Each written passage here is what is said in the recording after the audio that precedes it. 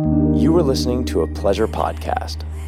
For more from our Sex Podcast Collective, visit pleasurepodcasts.com. Hey friends, I missed you. It's been a whole week. Welcome to American Sex, a podcast dedicated to normalizing conversations about pleasure and alternative sexual expression by challenging the puritanical, backward-ass ideals we have right here in the United States.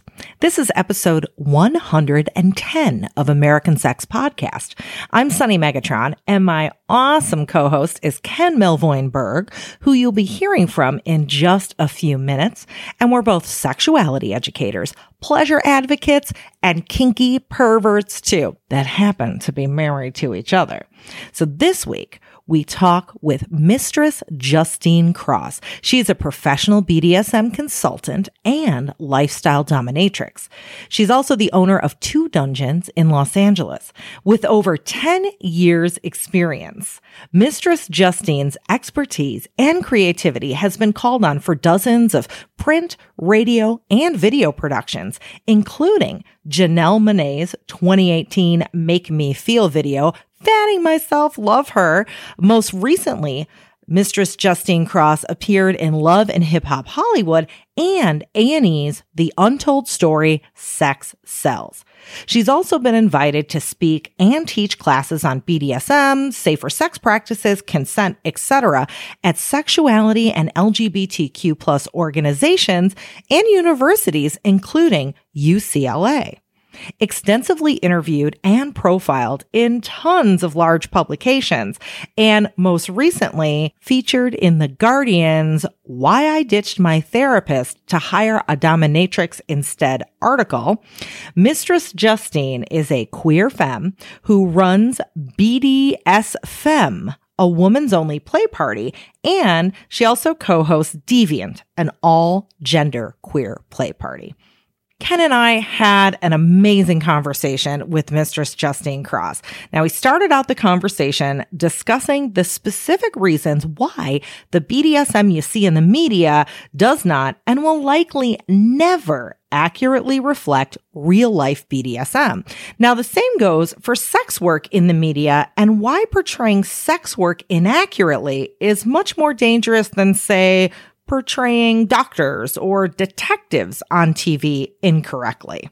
Justine also tells us about her clients, not only why they seek the services of a pro-dom, but we learn about the ones that come to her for self-improvement, home organization, or other seemingly not having to do with sex things.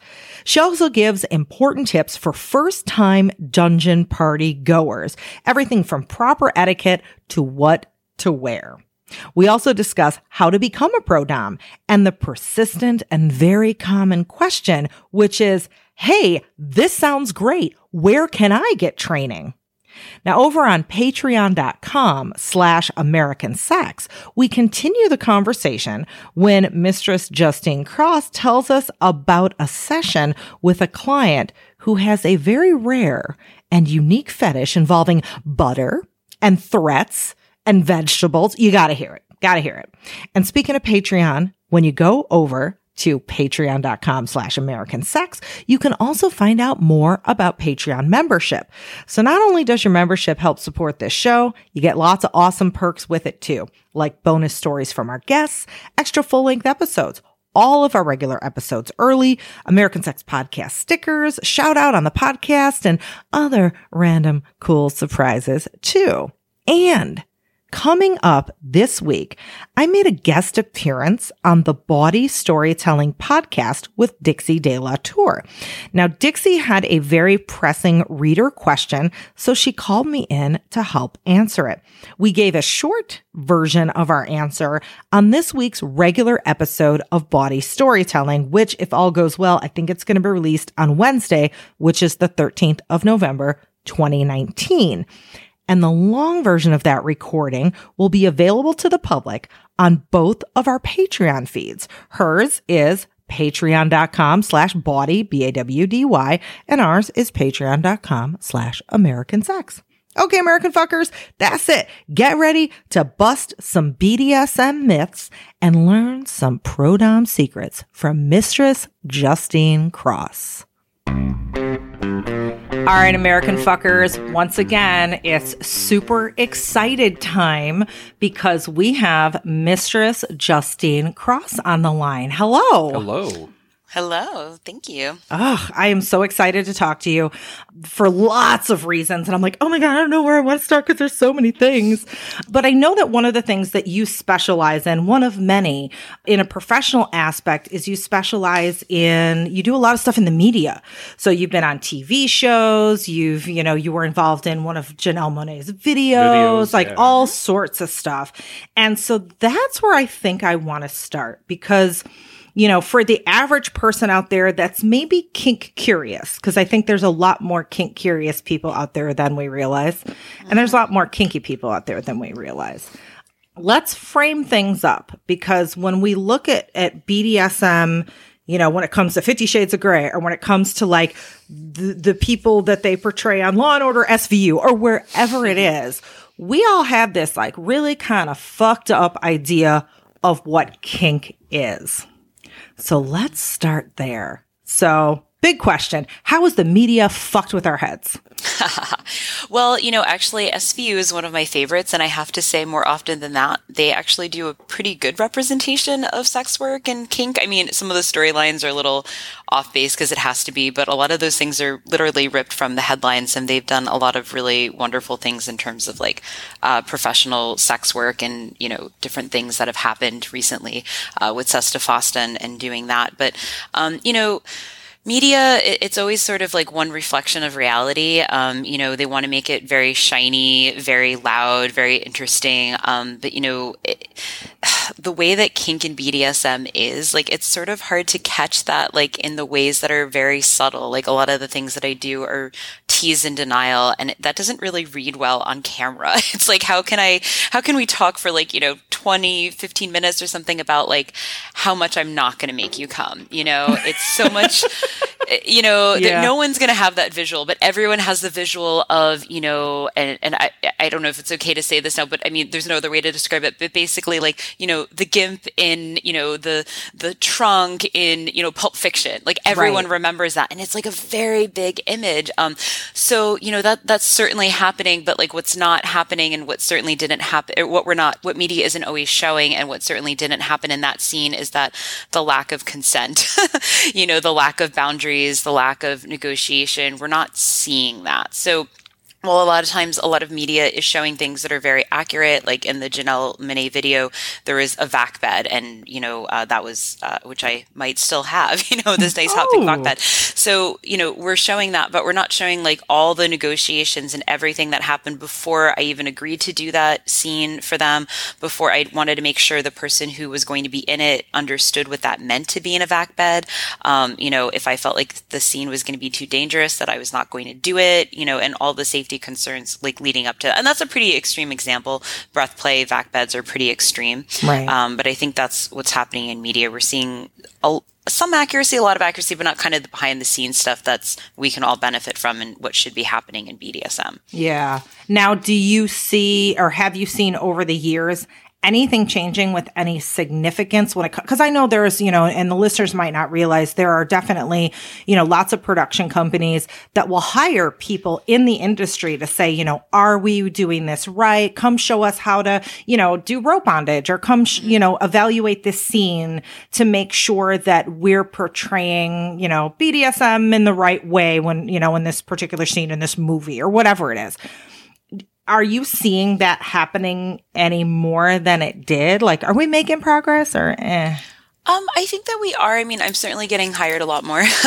And so are my spaces. I think that it's interesting because like there's this weird sense where Hollywood sort of wants to be accurate, but then they kind of take it in editing or afterwards and kind of like throw that out the window, and what you worked on, what you thought was going to be this one thing, completely changes elsewhere. And this happens, I just want to remind everyone, this happens in all industries, not just BDSM, sex worker related industries. It's just these are the ones that we're bitching about on Twitter because no one else understands what a dominatrix does. Like if you watch a medical show, we all know that like that's not really that accurate, but like most of us know what a doctor is and does. And like doctors don't give a shit because they're making tons and tons of money and they're well respected and they're licensed and they go to school and it is a very respected, wonderful position. But it's not the same thing if me as a dominatrix, my profession gets portrayed really poorly.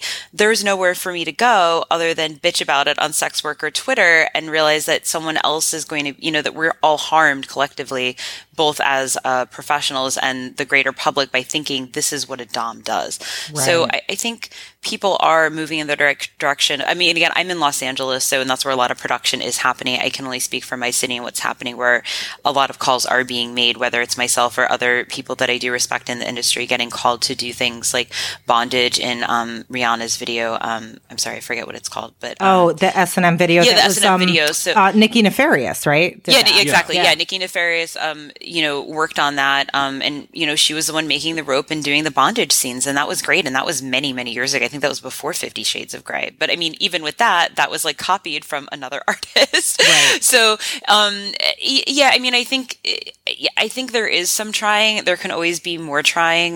There can always be better. Hustlers is another really good example of something that's, which I saw the movie. I thought it was a great movie. They did hire Jack the Stripper as a stripper consultant. Yeah. And that was great. That was awesome. She's like she's so funny, hilarious. It's great. If you follow her, if you haven't been shadow banned from her, check her out. But but at the same time, the week that they shot in the strip club, they had all the strippers take out their stuff and close down for a week, and they didn't pay them and they didn't get, reimbursement or anything. So that's like, okay, we're half there, but then this thing happens. Yeah, so, like you're harming the community. You're trying to not only represent, but in one way trying to respect, and you're shitting on them. And when you're filming a TV show like House, first of all, House is incredibly inaccurate. No doctors give that much of a fuck. Everything is lupus, Ken. Everything is lupus. But they also don't shut down a hospital for a week. They don't shut down a hospital for a week. Right. Yeah. They do shut down a strip club for a week, though, and that just goes to show you that if it's a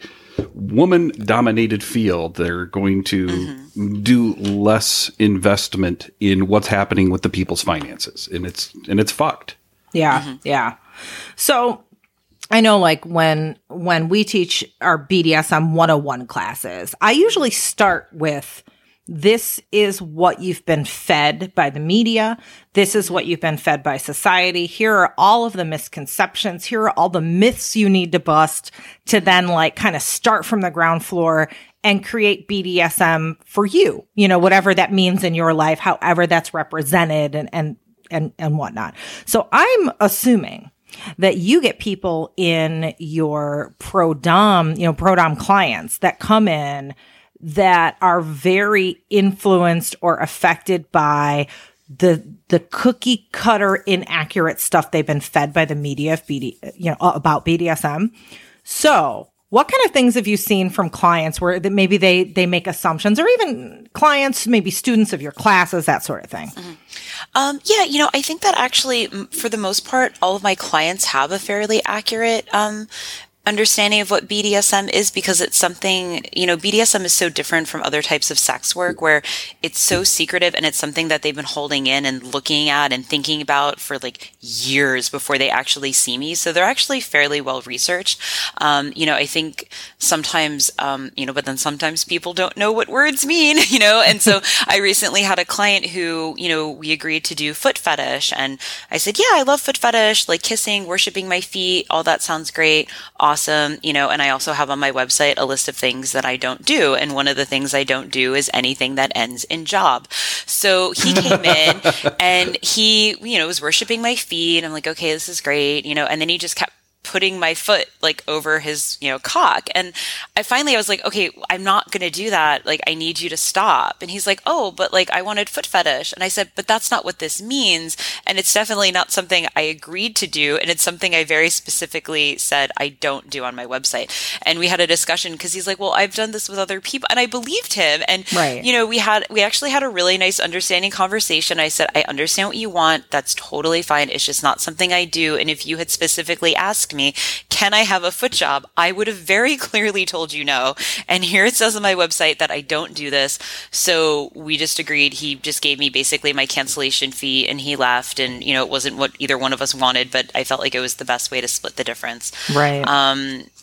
I think that but also I also teach a BDSM 101 class, and I do something similar where I talk about what BDSM is not. And, what it is not is like a lot of controlling, abusive behavior. It's not just about pain. It's not just about, the clothes, leather and latex, although it certainly is. And it's very fun when it is, the dress up aspect and stuff like that.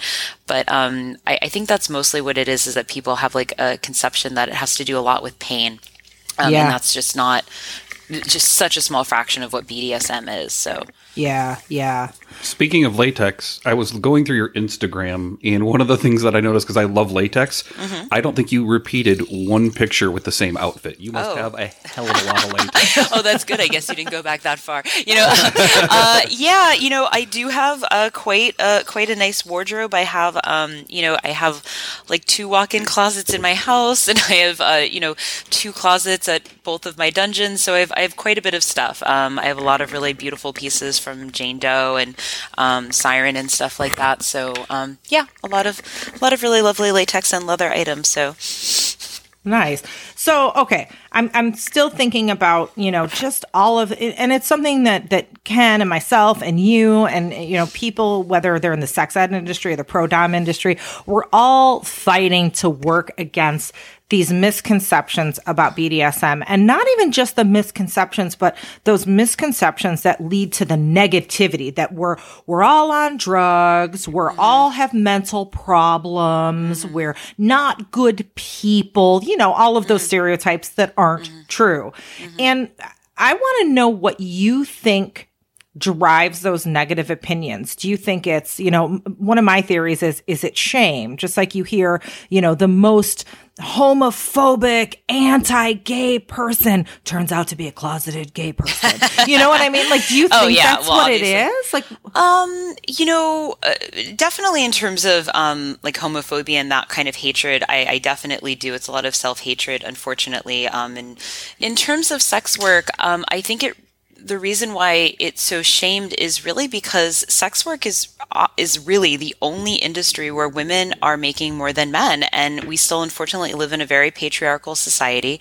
But who are our clients? Mostly men, right? And so it's this really tricky thing where all of our clients are the ones who are the most have the most power and then can be the most against us. Right. And I think that's where it's coming from then. Because, of course, there's also like, politicians and cases that come out where it's like, oh, they're very, anti-sex work. And then they all are seeing escorts, right, right.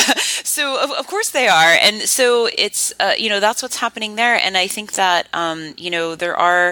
there are still a lot of women who really believe that they need to, they're accidentally or on purpose, like working with other men to keep other women down. And I think that's a sad corner of our world and not one that I don't participate in and I don't wish to be in. And I find that a lot of women in my community, sex worker and not, are very supportive and very strong and very uplifting.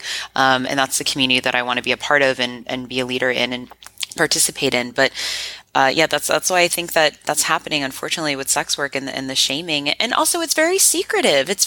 No one knows what I do. Right. Like a stripper.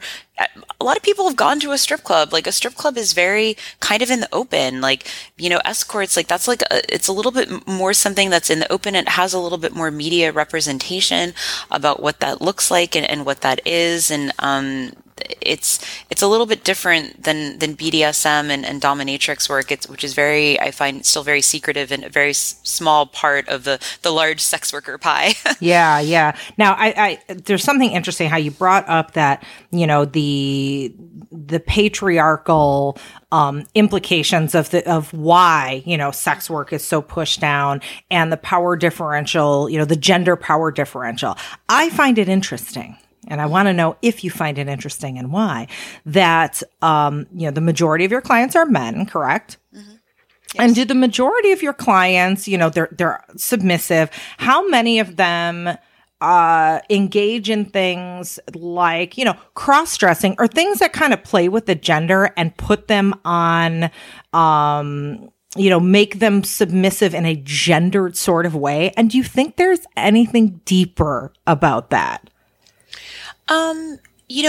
I do see some clients who are into cross-dressing and things like that, and I see where you're going, but I think more for me is when I experience men, for the most part, they're nothing but the most pleasant creatures. And, when I hear about my friends' days and what goes on for them, it's like they have some assholic boss in a Hawaiian shirt telling them what to do, and they're like an idiot. And, what I'm dealing with is like men who just tell me like, oh, you're amazing and you're beautiful and here's a lot of money and you're great and you rock my world. But I don't know what they're like in the rest of their lives. Like, I don't know if my client is actually also the asshole in the Hawaiian t-shirt yelling at like my friend who then bitches to me about it at my book club. And I'm like, I had an amazing day where I made thousands of dollars and got Louis Vuittons. And she's like, dude, my boss like gave me a memo and like we took this meeting and it could have been an email. You know what I mean? Like, I don't know like what happens outside. Like I get to know some of my clients outside the dungeon, and as far as I know, they do seem to be generally like nice human beings. But I do see some people who, that participate in politics that is completely antithetical to who I am as a person and, who they see me as in terms of a profession. And I'm just kind of like, what's going on here? You guys are not in the 1%. You're not being helped by this. You're hurting yourself, and you're definitely hurting me. What are they thinking through that? But, yeah, I don't see as many clients doing gender bending and stuff like that. But again, it's just part of the fantasy. It's like this allows them to be something or to be someone that they can't necessarily be 24/7 in the real world, or might not even want to be. This might be an escape for them, or sometimes therapeutic. Yeah. Now, speaking of therapeutic, there was an article, and I forget what publication, but it was titled The New Mental Health Trend, Ditching the Therapist for a Dominatrix. Mm-hmm. Tell me about that. Are people using this more and more as a therapeutic sort of thing? And if so, how do they do that? This can be very therapeutic. There's generally a release at the end. You're going through something for a while with someone, and, it's a lot of arousal. It could be very physical. It could be very, mental, walking through different things or fantasies. And it can just be this very cathartic release for people. But also to say it's okay if it's not. It's okay if like you want to go in and get your rocks off and lick pretty toes and like that's all it is for you. That's also fine too. But I have some people who want to go there with me and have a much deeper experience. And for the people who can have that deeper experience with me, I can take them there and go there with them. So yeah, it's interesting that the most prominent background for college for a dominatrix is psychology, and their education level actually tends to be a little bit higher than most other professions that don't require a degree. Mm. Yeah. Yep, I have a degree in psychology. Stereotype. And I know, and a degree in literature. So yeah. Oh, that's hilarious. That is really funny. So I have heard of people enlisting the services of a dominatrix to help them do things. Like, for instance, I'm always late on filing my taxes, or like things that they have to do, or things just normally in life to like kick them in the ass or like threaten them with. Do you have clients like that? Like, is that actually a relatively common thing? Yeah, I mean, I think it's relatively common for the people who are putting it out there, which I am. And it's like, I love doing things like that. I love telling you what to do in and outside of the dungeon. And I find that I'm more effective and I love doing that because I'm not, I love being the sex object. I love getting someone's rocks off, but like I really honestly enjoy improving people and, getting them to a happier place, like outside of things. And I've worked with a lot of clients doing things like, okay, like let's work with like diet and exercise and, let's get your wardrobe together and let's go shopping and let's like throw out this stuff and let's stop talking to this person or let's get you organized in this way. And, it's even in my personal life, like it's like no one likes doing the dishes or doing chores or something, but it's a lot more fun if like someone's standing there in heels and a crop and they're like, let's make this a game and you better do the dishes. It's like, oh, suddenly doing the dishes is so hot, Yeah. Scrub with that Grillo pan. Yeah. I like that. Okay. There are probably a lot of American fuckers listening, especially the female identified ones that are like, wait a minute. Thousands of dollars, men treating me nice, improving people's lives. Before you finish that sentence, I want to read one of Justine's tweets. I do not train DOMs. Look up Sesta Fosta. I do not train DOMs. Look up Sesta Fosta. I do not train DOMs. Look up Sesta Fosta. Okay. And it repeats. So finish your question. Yeah. So these people thinking, how do I go to Dom school? Can Justine train me? Why do you not train Doms? Do not train Doms. Do not train Doms. And what does it have to do with Sesta Fosta? Yeah, I got a few emails this past week where people wanted me to train them. And I just said, I just don't do this. Well, first of all, I just wanted to make it clear is that I've never trained anyone else, really. I did train one person. It was my partner at the time. And she's very different Dom than I am. And I trained her because she was my partner at the time. But other than that, I have not trained anybody else. I've never really wanted to. And now it's Sesta Fosta, which essentially in America makes any advertising for any sex work, whether that sex work is legal or not online, it makes it illegal. So BDSM is in this umbrella of sex work. It's generally in the gray area. People generally don't get arrested or whatever hauled in for foot fetish or spanking, but it is sex work, so we are affected by it. So this has made it sort of I don't want to say like impossible, but pretty impossible and fairly dangerous to break into this industry now, where the people who are already in here are struggling. But it's also how do you teach someone to be a dominatrix? Like I didn't mentor, I didn't study under any specific dom. I went to many classes, I read many books. The people that I learned the most from were honestly my male play partners at the time who were also switches. And those are the people that I learned from. And so much of it, of learning to be a dominant player, is so much about like learning about yourself and your own style and stuff like that. Now, in terms of other things like, just like safety and, marketing and stuff like that, that's all sort of safety. I will always teach people. I will always reference, I always give references. I will always provide them things like that. I will always give people the tools of what few sites we have left and what other things we can use to the best we can make sure someone is safe. That's fine. Marketing, that's like all standard stuff that you can look up in any way. But a lot of marketing we're not allowed to do a lot of marketing things that many other industries are. And we're, being shadow banned. Our like social medias are being deleted, like various apps are getting deleted, and people don't know this. And they walk into this world because like they just read some article on, I think Bustle is like one of the worst offenders of like always posting like these FinDom articles of like, oh yeah, like, wow, it's really easy. You just go on Twitter and like, tell some guy like to give you money and he does. That's real cute, sweetheart. You try to sustain that every day for like, a week, a month, 10 years. How long? I saw the people who you had on the show. They've been in this industry for over 10 years.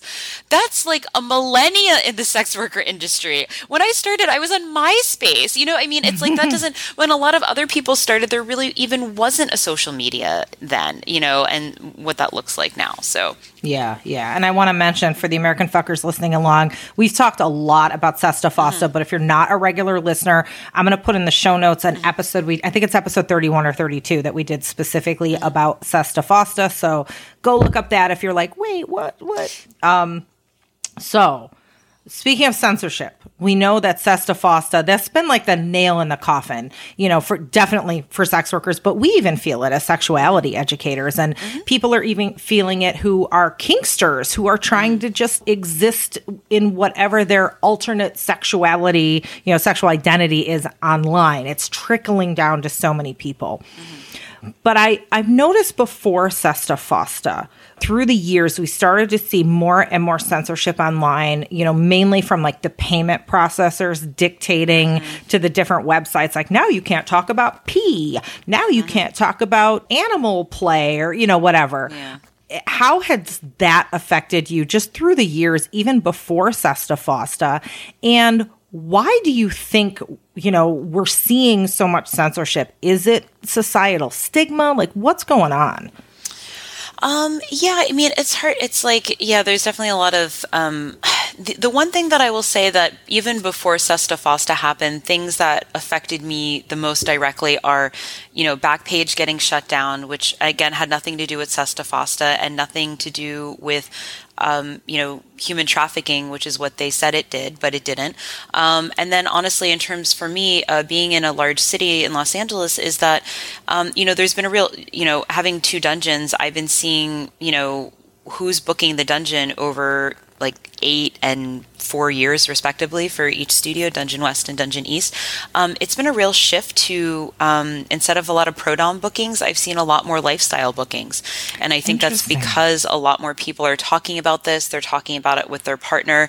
It is getting out there more in the mainstream. Like, I've had many clients who used to see me solo, and then they were coming in to see me as a couple with their partner, or renting the studio space for me. So those are the 2 things that I saw that directly affected me the most.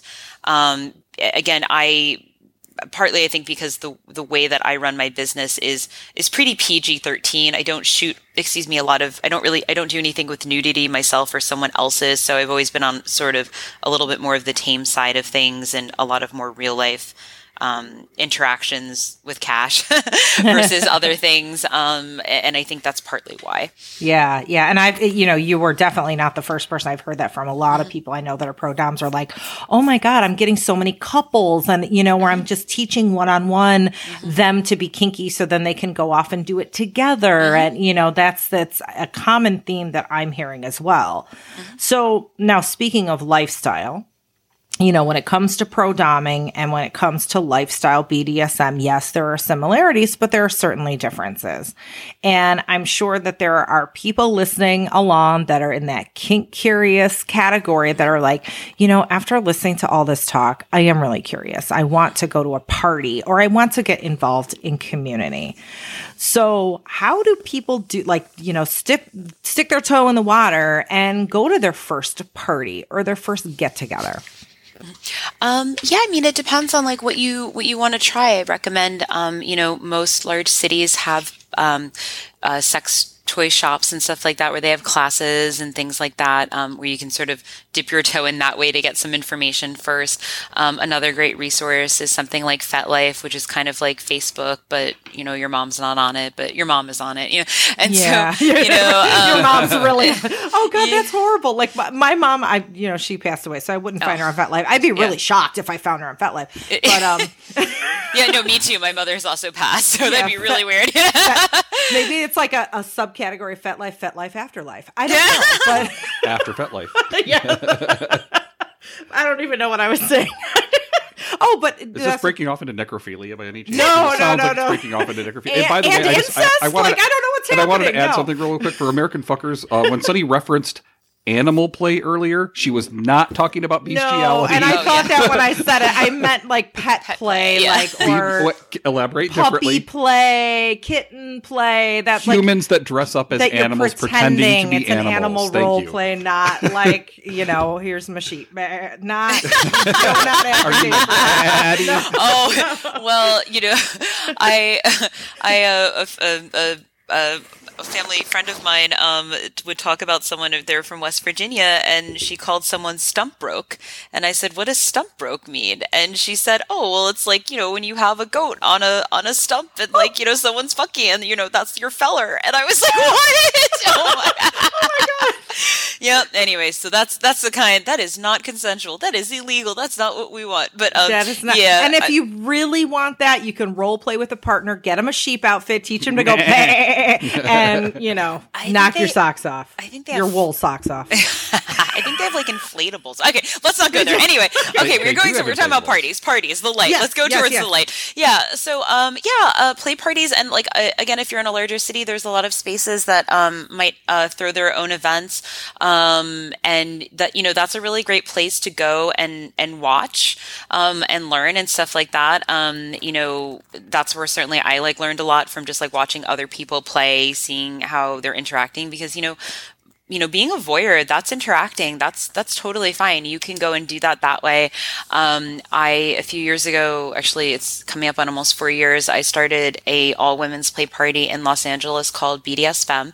So it's a play party for I need to go to that now that I live in Vegas and I'm just a drive away from LA. Because we used to have one in Chicago, but yeah. Yeah, you gotta come. Well, I'll invite you to the next. I'll tell you when the next one is. Yay, so, thank you. There's one this Saturday, but it is sold out. So I'll have to tell you about my birthday one, and that one is better anyway because I serve unicorn cake. So, so I started that one because, and you don't have to identify as queer or gay. You just have to identify as a woman to come to the party. And what I did is that I hire a couple of different. Generally professionals, people who've been doing this for a long time, really wonderful players that I know and trust, to do different sort of stations. So I have people doing usually bondage, electro play, impact play, flogging. Sometimes I have a boot black. And then, that's kind of the beginning of the party that gets things started. And it sort of gives everyone a safe, guaranteed play experience of what it's supposed to be like and what a sort of small short negotiation looks like and safety, and here's how you can explore and have fun, but also know that you're being taken care of, or you could just watch, and then it kind of devolves into more people mixing and different kinds of play like that. So okay. Support for episode 110 of American Sex Podcast with Mistress Justine Cross comes from Manscaped. They are #1 in men's below-the-belt grooming. Manscaped offers precision-engineered tools for you or your partner's family jewels. Now, you already know how much Ken and I absolutely love Manscaped products. We gush about them all the time. And I bet you or one of your partners would really dig Manscaped too. No, you know what? No, I don't bet. I know. And I'm so confident of this, I'm going to give you 20% off and free shipping at manscaped.com. All you have to do is use the code SUNNY. They have completely redesigned the electric trimmer. Manscaped's Lawnmower 2.0 has proprietary skin-safe technology so you won't slice your balls to pieces. I mean, not non-consensually or unsafely anyway. I'm not going to kink shame. Also, we know that stinky balls can be a real problem. I mean, imagine how much your dom is going to ridicule you if you show up to a session with a stinky undercarriage. And that's why Manscaped also has the Crop Preserver, an anti-chafing ball deodorant and moisturizer. Oh, wait, what? Oh, you want to be ridiculed by your dom. All right, then, maybe skip the Crop Preserver on session days only, you topping from the bottom little brat. Manscaped is the perfect gift for your partner. And did you know that every time you patronize one of our sponsors, you support this podcast? Yeah, the happier our sponsors are, the more they support us. So American fuckers, this is your cue. Or maybe your command. I demand you. You're going to go get your 20% off and free shipping with the code SUNNY, SUNNY, at manscaped.com. That's 20% off and free shipping at manscaped.com with the code SUNNY. Now get to it immediately, you hairy, stinky testicle little piggy. So go over for me play party etiquette because I'm putting myself way back when I was the kink curious person and I really wanted to go to a party, but I had all of these assumptions like I'm going to walk in the door and someone is going to grab me and start like humping my leg and I'm not going to know how to, or that I'm going to be too forward or maybe I'm going to, commit some faux pas or stick my foot in my mouth and do something I'm not supposed to. So when it comes to general like first party etiquette, walk me through like, okay, I see there's a party on FetLife, let's say, and I, email, there's no address and I email and I RSVP. What happens next? Okay. Well, for mine, I can't always speak for other people's, but for mine, basically there is a when the address is confirmed and that's sent out like the day of and such, there's also a list of rules that goes along with it, which is basically, the do's and don'ts, and basically don't be an asshole. Don't piss me off. Don't take photos. But it's a little bit more than that. So it's like, there's certain things like, don't interrupt people's scenes. Please wipe down all equipment. There's also what is not allowed in my dungeon. So, things like no photos. I don't allow any kind of edge play, like no knives, no fire, no candle wax because it's just so fucking messy. Things like that. And then I also, all of those things are posted. And I also make sure that everyone knows who to talk to if they need something. And so I have a couple of people who are called, the dungeon monitors, or people working the different stations. And, I always have a door person. I always have a bar person. All of those people are really clearly marked with, fun, glow sticks. So you can see. So there's like, there's usually like 5 to 7 of those people in my party of less than 50 people. So that's a lot. And it's a large space. It's probably larger than your dungeon, but it's not like the biggest dungeon, so that's a pretty decent sized space to have those people. And I make sure that everyone knows those are the people that you can talk to if you need anything, and we're monitoring everything and going like that. So I think in general, I think if you're going to other events, like all of those things are really important. It's really important to know what the rules are before you go, or at least like have them posted while you're there, because different dungeons and different parties have different rules. And you want to make sure you're doing the right thing. You want to know who's in charge. You want to know who you need to go to if there's an incident or something's wrong. And the other thing, just in terms of safety, this isn't something I really advertise, but I do advertise this, but I don't actually put it in the play party stuff, but every single person on my staff is CPR first aid certified, including myself. Oh, cool. And there's almost always at least one nurse or doctor at my party. That's just the way it works out, like that's not on purpose, but there generally is that in terms of like, safety concerns, in that way. So I think that's it, making sure, and even just in terms of the space, like how safe does it look? Like, do you see exit signs? Like, do you know where to go to get outside? Like, is this safe in terms of like, do you see fire extinguishers out? And it's like, I don't, this is like hard to talk about, but it's like, I knew several people who passed away. It wasn't kink related, but passed away in the ghost ship fire. And that was a place is not, that wasn't very safe for various reasons. We don't need to get into them, but it's like, a lot of like spaces exist on the fringe, and they exist on the fringe. Why? Because no one really wants a dungeon in Beverly Hills, even though everyone in Beverly Hills is going to a dungeon somewhere else. But, those are things to consider just sort of in any spaces. Think about those other kind of safety things. But, the fun stuff is like, okay, like, do you want to go with a friend? Do you want to go by yourself? Like, I recommend going with a friend, or at least having someone know where you are, doing safety checks. But that's what I would recommend for anyone. But, the way that I created my events is I wanted to do it every way, the way that I would want it if I went out to a party, what I wanted to have, like cheese and, ice pops. I'm sorry, but like dungeon party and sex party food, but more so dungeon party food is usually really good. Yeah.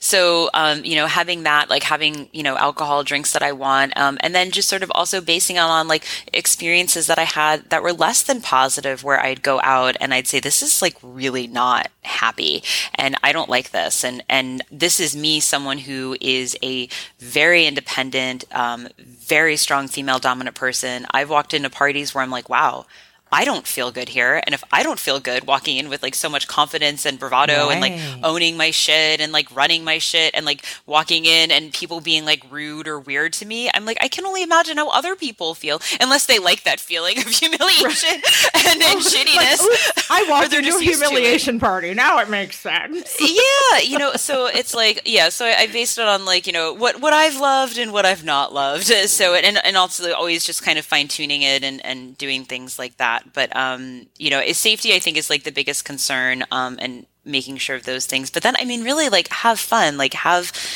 talking to someone in a negotiation or watching someone who's like an experienced player. Unfortunately, a lot of it is just really trial and error as you're figuring out your own boundaries and what it is you want and things like that. Yeah. And I think, it's human nature, especially when you're going to some kind of social event where people are dressed really nice and you're trying to impress. You want to be too cool for school and you want to look like I belong here. Like, I know what I'm doing. But, I always tell people at those kind of parties, like, tell people it's your first party. Tell people, like, I really don't know what I'm doing. Can I get, who can I talk to? Who can give me some guidance? Or, and 9 times out of 10, probably 9.999 times out of 10, you're going to find really helpful people. That are like, oh, it's your first party. Okay, here's what you need to know. And, Exactly. And that's why I structured my parties the way that I do, that I'm literally the hostess. I'm going around and talking to everyone. And I hire people specifically who aren't just really great players, but are people who want to talk to them, talk to the other people at the event. And I said, I don't care if you're like the best flogger in the world, it doesn't matter to me. You need to go around and talk to every single person here, because the experience I want people to take away from is not like, oh my God, that was the best play party ever. I mean, I do, but I want them to say, you know what? That was like a really good and safe experience. Maybe it wasn't for me, or maybe I'll come back, but I'm really glad to know that this space exists and that I can come back here if I want, or I can tell other people, you know what? Check that out. That was like okay and safe. And that's the feedback that I've consistently gotten from these events. That's amazing.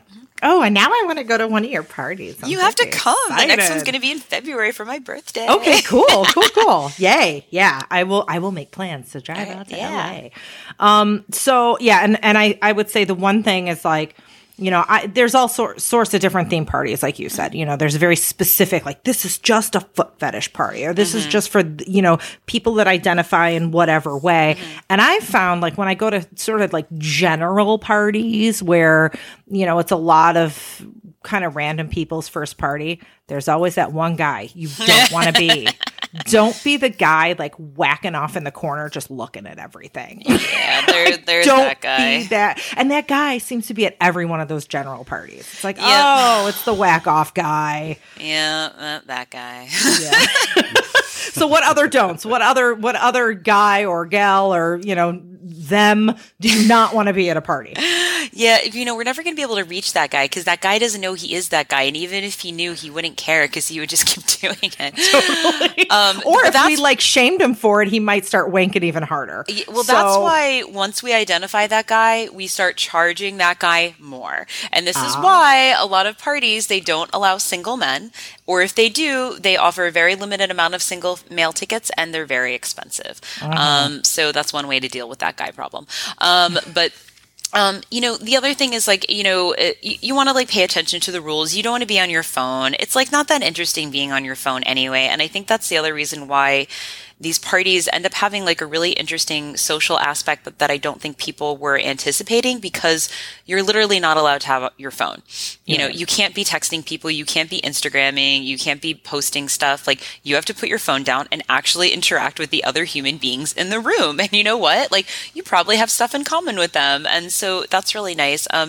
Let's see. Who are the not people? Yeah, I don't know. I have to say that like the only people at my parties that were like, because I throw parties for women only or queers only. Right. Sometimes like straight guys will come to the queer play party, and they usually self-select out like almost right away, because they come in and they're like, oh, wait, this isn't what I thought, even though this is exactly how it was described. And then they leave. But we had a guy at our last party, and finally my friend asked, and a couple of people that I was chatting with, they're like, well, what's with that guy? Is he okay? And I say, I don't like to police people's gender, sexuality. I can only assume that he's read the first word in the description of this play party, which is queer, and he knew what that meant. And he didn't. He was a white, cis, straight male from Europe, and I don't know. And he was like, straight. And so he wasn't supposed to be there. And finally, my co-host asked him, "Are you straight?" And he said, "Oh yeah, I am." And she said, "Okay, well, you have to leave because this is a queer play party." And and he looked at her and said, "Oh, but Mistress Justine, like, she's straight, no?" And at that moment, I was like making out with my girlfriend, like shoving her, and he was like, "Oh, okay." He was just like, what does that mean? I'm like, I know, I look like I shop at Pottery Barn, but I don't. Yeah, don't be that guy. Don't go to the party when like the party is not for you. There are so many parties out there for you. Go to the party that is for you. And it's okay if you go to a party and you're like, "Oh, maybe I kind of thought this was for me, or I wasn't sure," but like, and then leave. Yeah. I don't know. Those are really the worst offenders. I think that like the only other time that I had problems at an event was like pro-doms that should have known better and didn't listen to my rules, because sometimes pro-doms have the domitude and think that like rules don't apply to them, but that's not true. Yeah. So, yeah. Oh, nice. So, Ken, do you have anything? Yeah, I would say that making assumptions, especially if somebody is femme looking, don't assume what their sexuality is. Like going in there, either somebody who's overly masculine or overly feminine, just never assume something like that, because you're probably going to be wrong if you assume. Yeah. And reading comprehension is good. Reading comprehension is very good. Attention to detail pleases every mistress I know. And so it at your parties, or just kind of in general, I know a lot of people stress out, especially when it's their first party, about what to wear. Like, they're like, "I don't have latex. I don't have..." S&M obviously means stand and model, right? Nope. So what does somebody wear if they're like, "I don't have a clue"?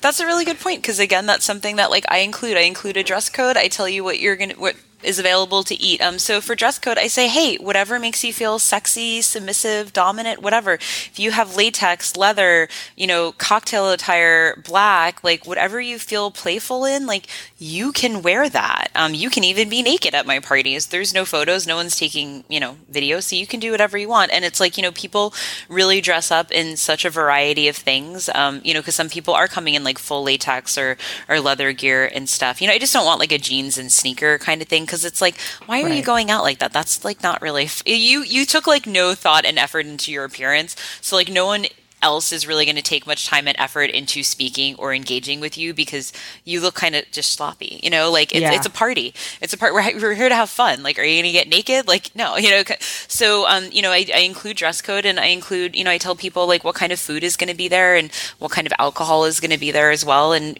so people can make their own choices around that, because I want to know if I'm, what kind of food is at a party when I'm going to it. So I do too. So I'm glad. Yeah. It's like, oh, geez. All right. So, FetLife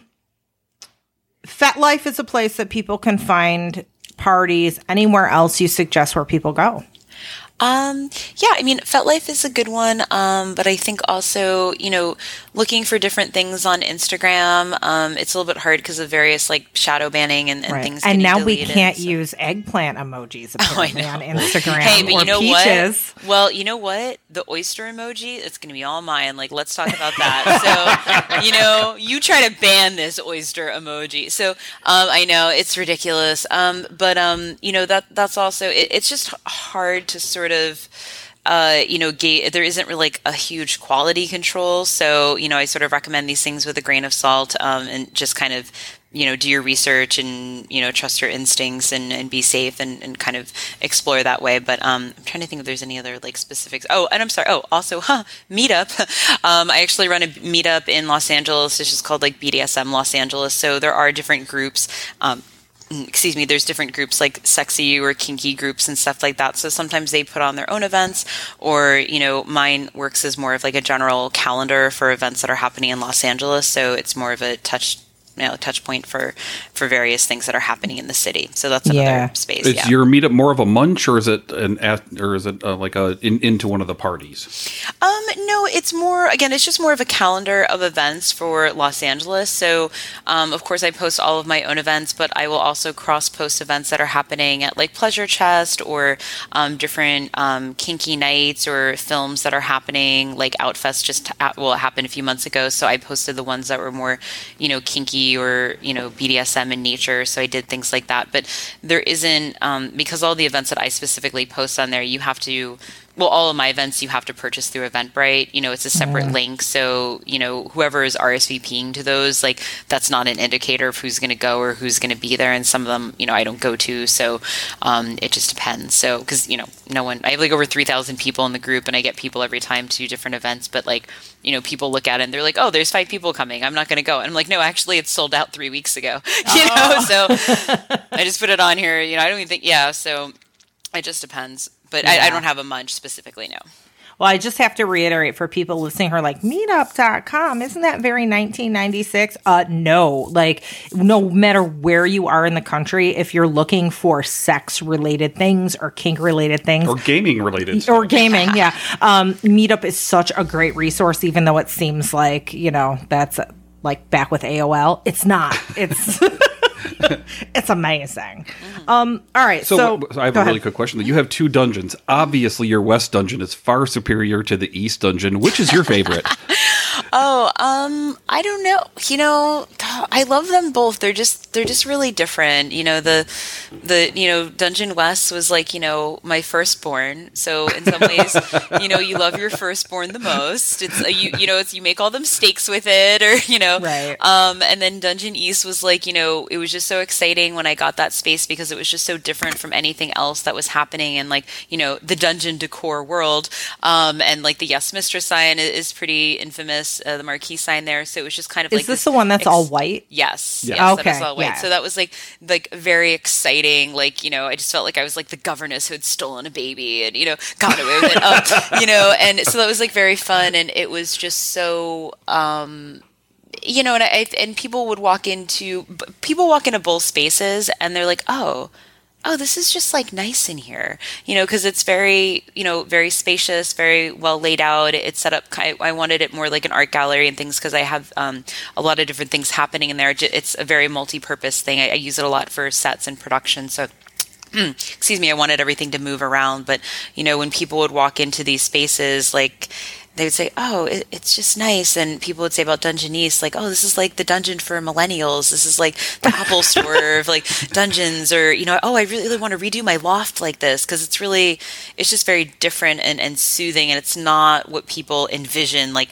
the dungeon to be, which is like, I don't know, like a lot of fake brick and like gargoyles dark. And dungeon purple. I hate that color. I hate dungeon purple. You know what I'm talking about? That like, that medium shitty purple. And it's like banned from if I find a toy that is dungeon purple, I immediately throw it out. I'm like, who the fuck brought this in here? Fired. Off with their heads with this dungeon purple. So yeah, I love both my babies equally now. So yeah. That's funny. All right. So if people want to see what because there's pictures of dungeons on like your websites and stuff, or just connect with you and figure out where these great parties are, give us all your details so people know where to go. Yeah, definitely. First and foremost, my professional site is losangelesdominatrix.com.